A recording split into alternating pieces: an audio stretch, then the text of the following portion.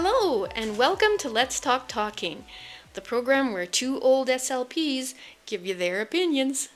Cheryl, you keep saying old. Experienced. We have to be honest with our listeners. Honesty. Oh, how about old and experienced then? Okay, all right. Two experienced SLPs. So today, we're actually going to talk about neuroscience, and more specifically, Sherry's mostly going to talk about neuroscience because she knows all the good neuroscience vocabulary and the research. All I know is just, my own personal opinions about it and my own experience. I got not much to contribute, but I'll see where I can jump in. Well, that's awesome.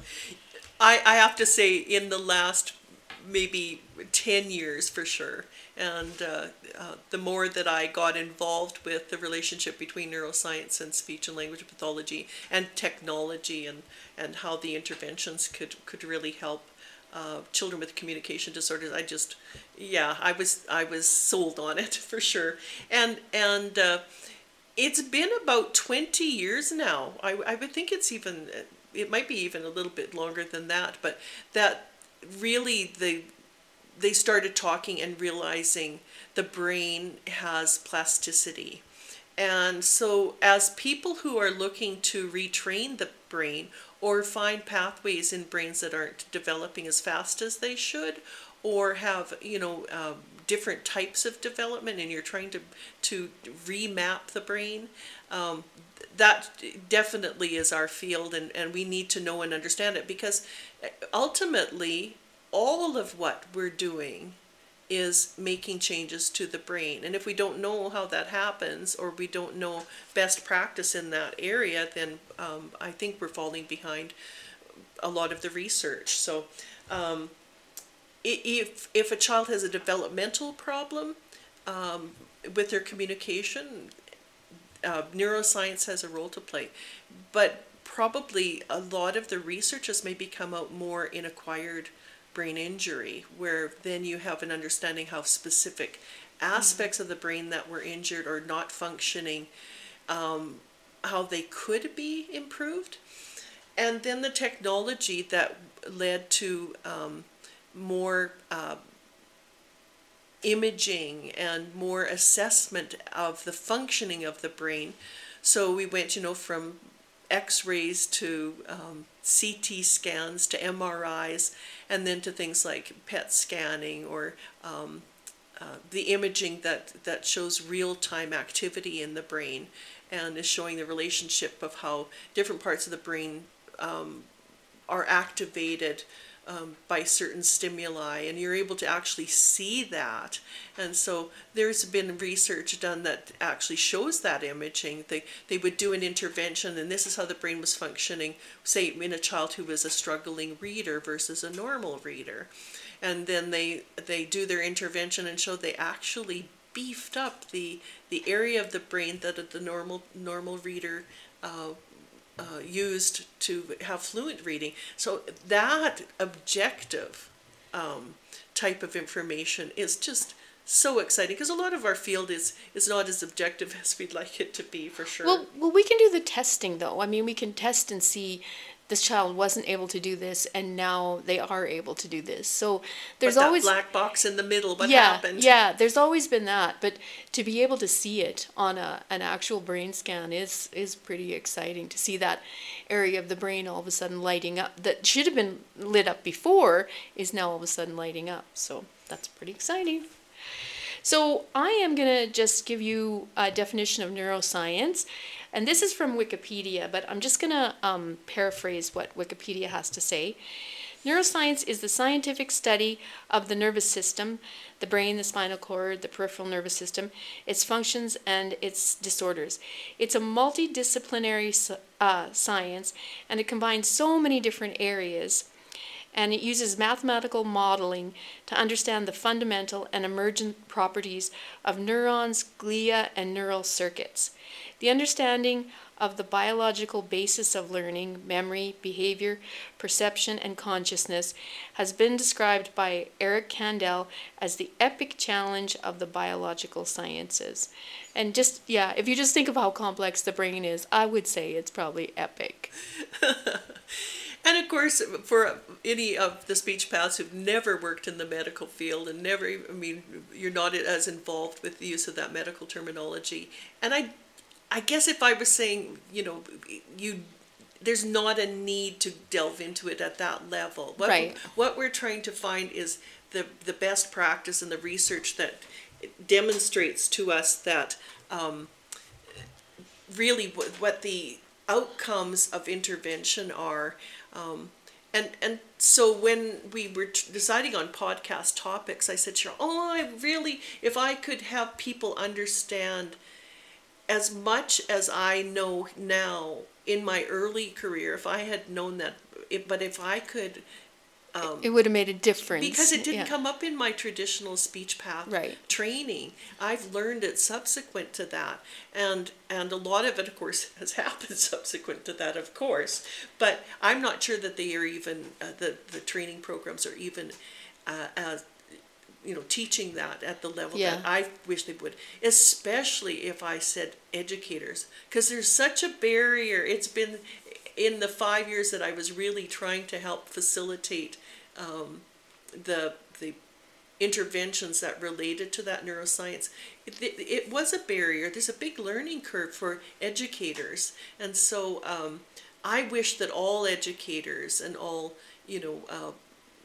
board members and politicians and that had that basic understanding of when relating to education, that physical learning or the changes that are occurring in the brain, and why in the environments that we have now children are struggling. And I think we have an understanding that they're struggling, and we're wondering about social media, and we're wondering, is there too much screen time? Are children not developing their skills because they are narrowed into their social media kind of scenarios? And the answer is yes. Yes. You are a product of what you do with intensity and frequency. And you're also, one of the mantras is a brain that fires together, wires together. So anything you do repetitively, if you're sitting for hours gaming, or if you're you spent you're practicing basketball or yes, violin or ballet, or yes. Yeah. And so that is how we develop excellence. Yes.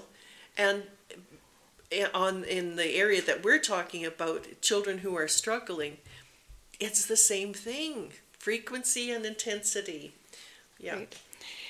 And I mean, I can obviously see that from just working in the schools and not being able, in a lot of cases, to provide the frequency and intensity, and just starting all over again. I think of our old professor at Minot State, Dr. Williams. He used to give this example about how the brain, and I mean, we knew very little about the brain at this point, and I thought this is quite amazing that he would say this, but he would say that you're making new pathways in the brain, and it's like you're hacking through a really dense jungle to make a pathway. But if you think of it that way, if you leave that, you hack 10 feet into the jungle, you're making this pathway, yay, and then you leave it for a week and you don't come back, it's overgrown, and you just have to hack that same path over and over again. And that's so much what I saw with the kids that I was able to see so infrequently. That's a perfect example for sure. One of the things that's changed and a dynamic when we talk about neuroscience that I think it's important for people to know too is the changes that have occurred in our own processing and our own loads of processing. So, you and I have talked about years ago, you maybe had, at growing up, 10 little golden books. Yeah. But you didn't really have much TV. No. You had a little bit of TV. No, not much, yeah. So we all knew the same stories: the Little Red Riding Hood, the Three Little Pigs, but Goldilocks. Think of the books now, and think of the thousands. options There's thousands that children have. And so then that rehearsal part where we Right. only had 10 books, so you went back to the same ones and you Right. developed, first of all, the language, the understanding of the story, the characters. You could go back.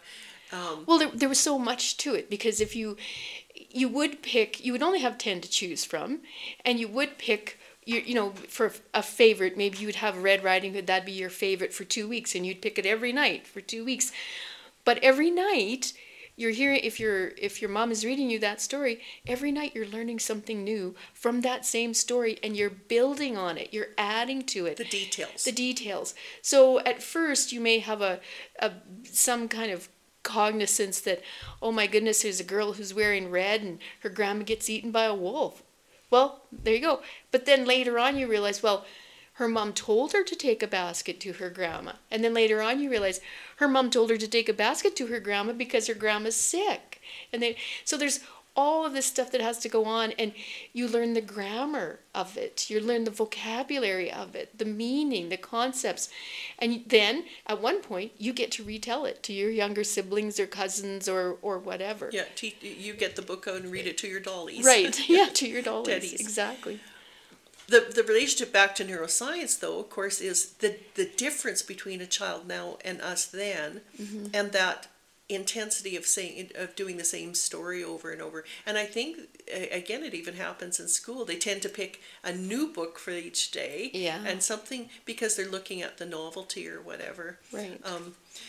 The other part with relating to that is, if once children started to watch television, and it's probably true of gaming and YouTube and all of that too. But if you think, and if most of us aren't even aware of it, but about every 3 seconds, the image on the television screen changes. And that alerts your brain. When there's a change, it alerts your brain to pay attention, something new. Pay attention, something new. And it feeds the brain to be able to keep watching, keep watching, keep watching, keep watching. Think of that versus your teacher now standing up in front of the classroom with a static blackboard with no movement, and why children might have trouble sustaining their attention to that. Right. It's not, the brain is not alerted enough. It's not given enough chemical.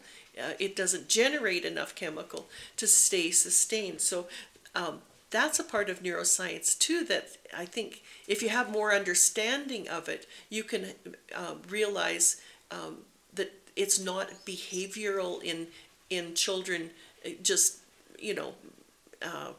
not interested in what you're doing. They really can't. They really Right. can't pay attention to you.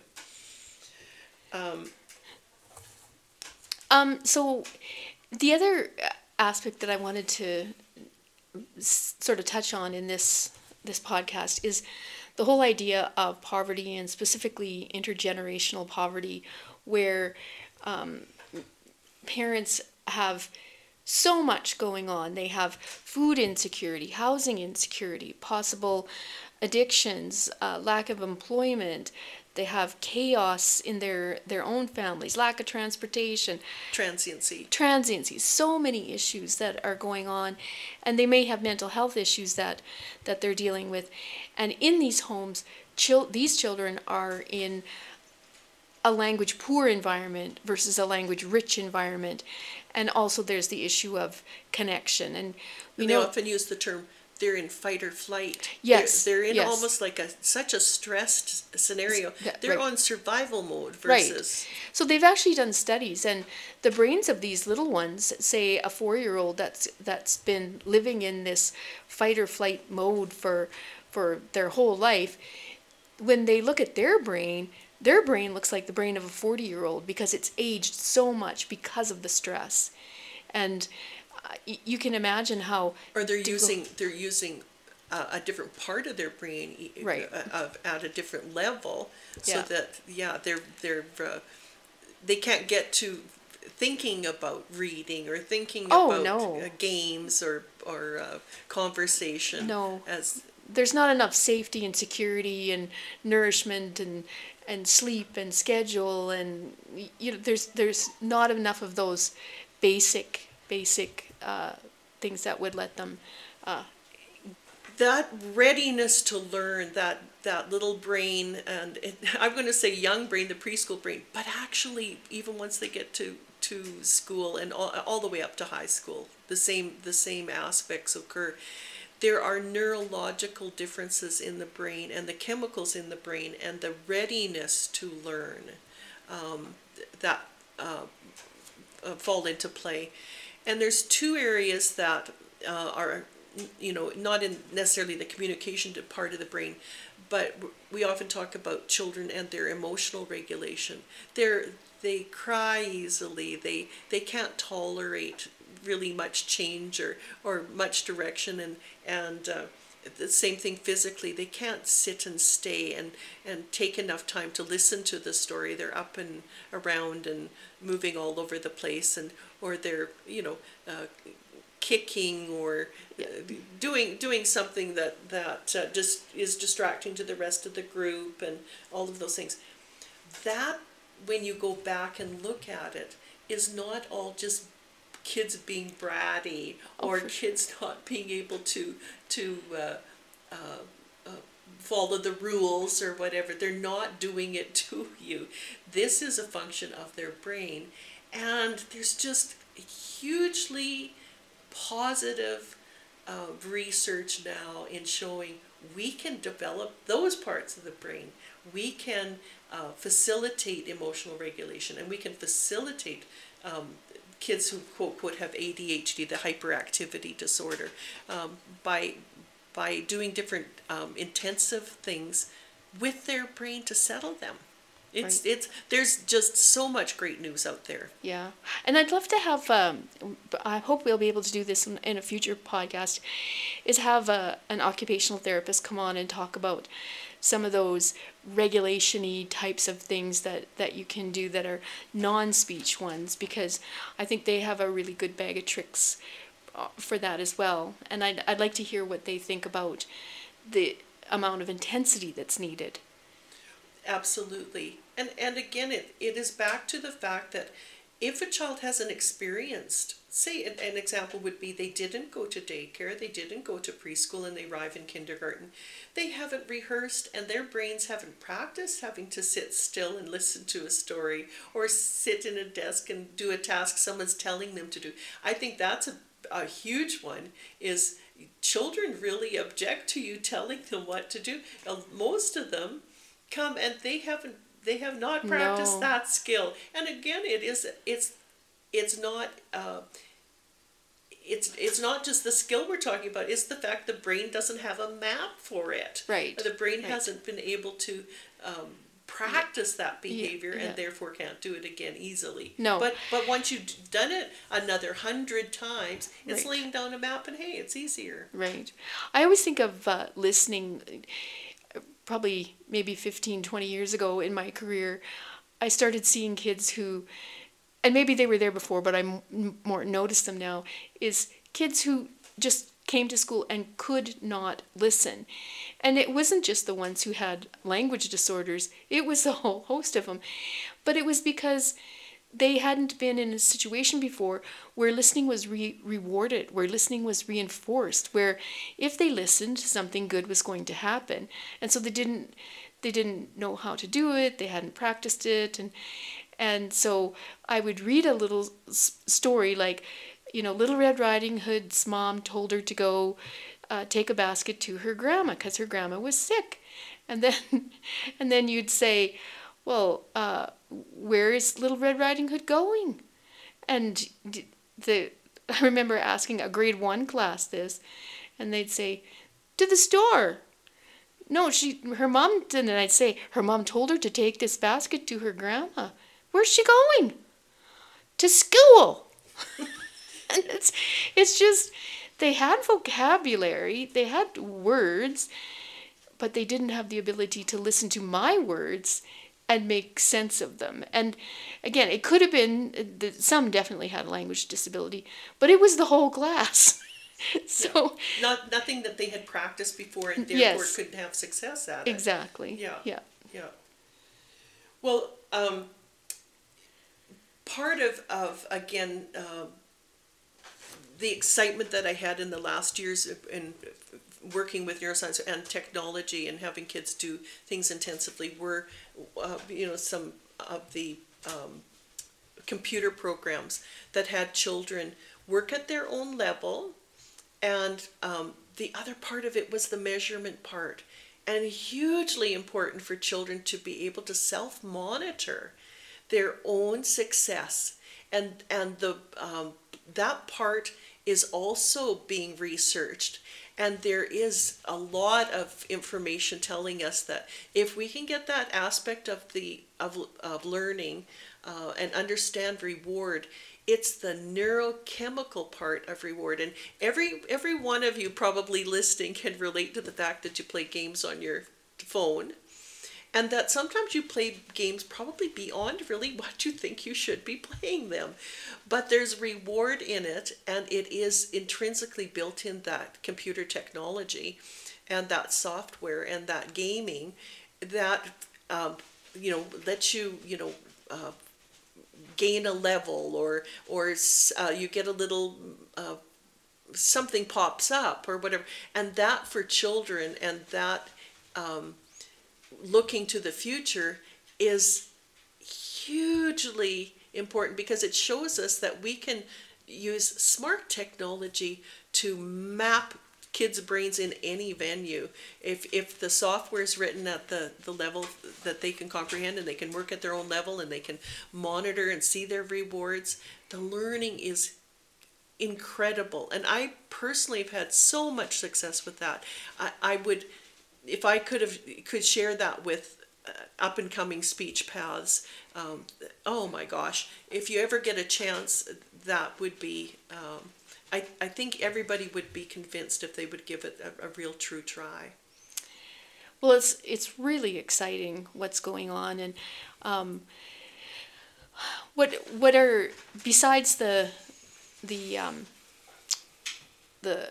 actual programs, are there any other? Yeah, well, computers and software and that sort of thing. But oh my gosh, some of the really exciting research in our field too, or behavioral fields, is because the development of neurological pathways in the brain is electrical.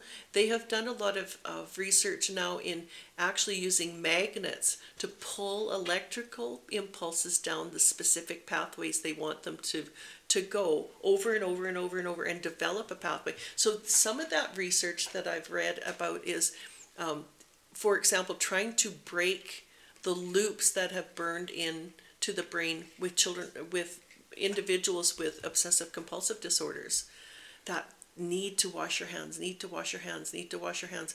And they can't get that loop out of their head, but by using magnets, they can create a different pathway and change the behaviors that way. So that's one of the research areas. And also some of the historic use of neuroscience and communication, and for our partners in communication, is the development of the cochlear implant. And that was incredible science that showed that we could use a mechanical device that bridged that little area of the brain that couldn't run a neurological pathway. We used an implant and substituted in something, and we're able to let people actually hear sound that would ultimately never have heard sound before.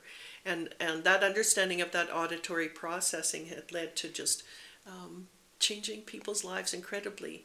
And the one of the designers of cochlear implants went on to and has a huge research network relating to neuroplasticity, and it's called the Brain Revolution. If you get a chance, I think we'll put it up on our links there when we get a chance. And even a couple of the things that I'd seen most recently is people who have locked-in syndrome. That's where, again, you cannot physically move your mouth to formulate speech, and you can't move your hands. You're completely paralyzed, but you have thoughts, and you can communicate. And now they have found a way to use implants in the brain to actually allow people to use a mouse for a computer and to control their a wheelchair, a power chair. And so just exciting advances. Yeah, it's totally thrilling. So how does this apply then to Saskatchewan? Is it that we need to get the word out more, or do we need more funding for technology, or what are your thoughts? I think it's similar to what we've said in other podcasts, is that collective voice. Can we come together and can we let people know what's been successful in working in the province?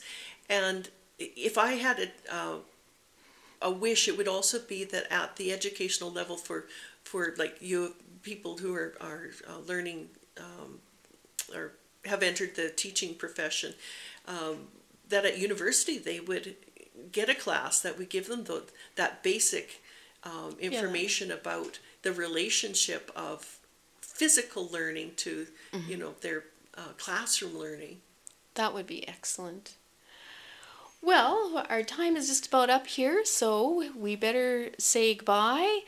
But we'll be back with another podcast shortly, I'm sure.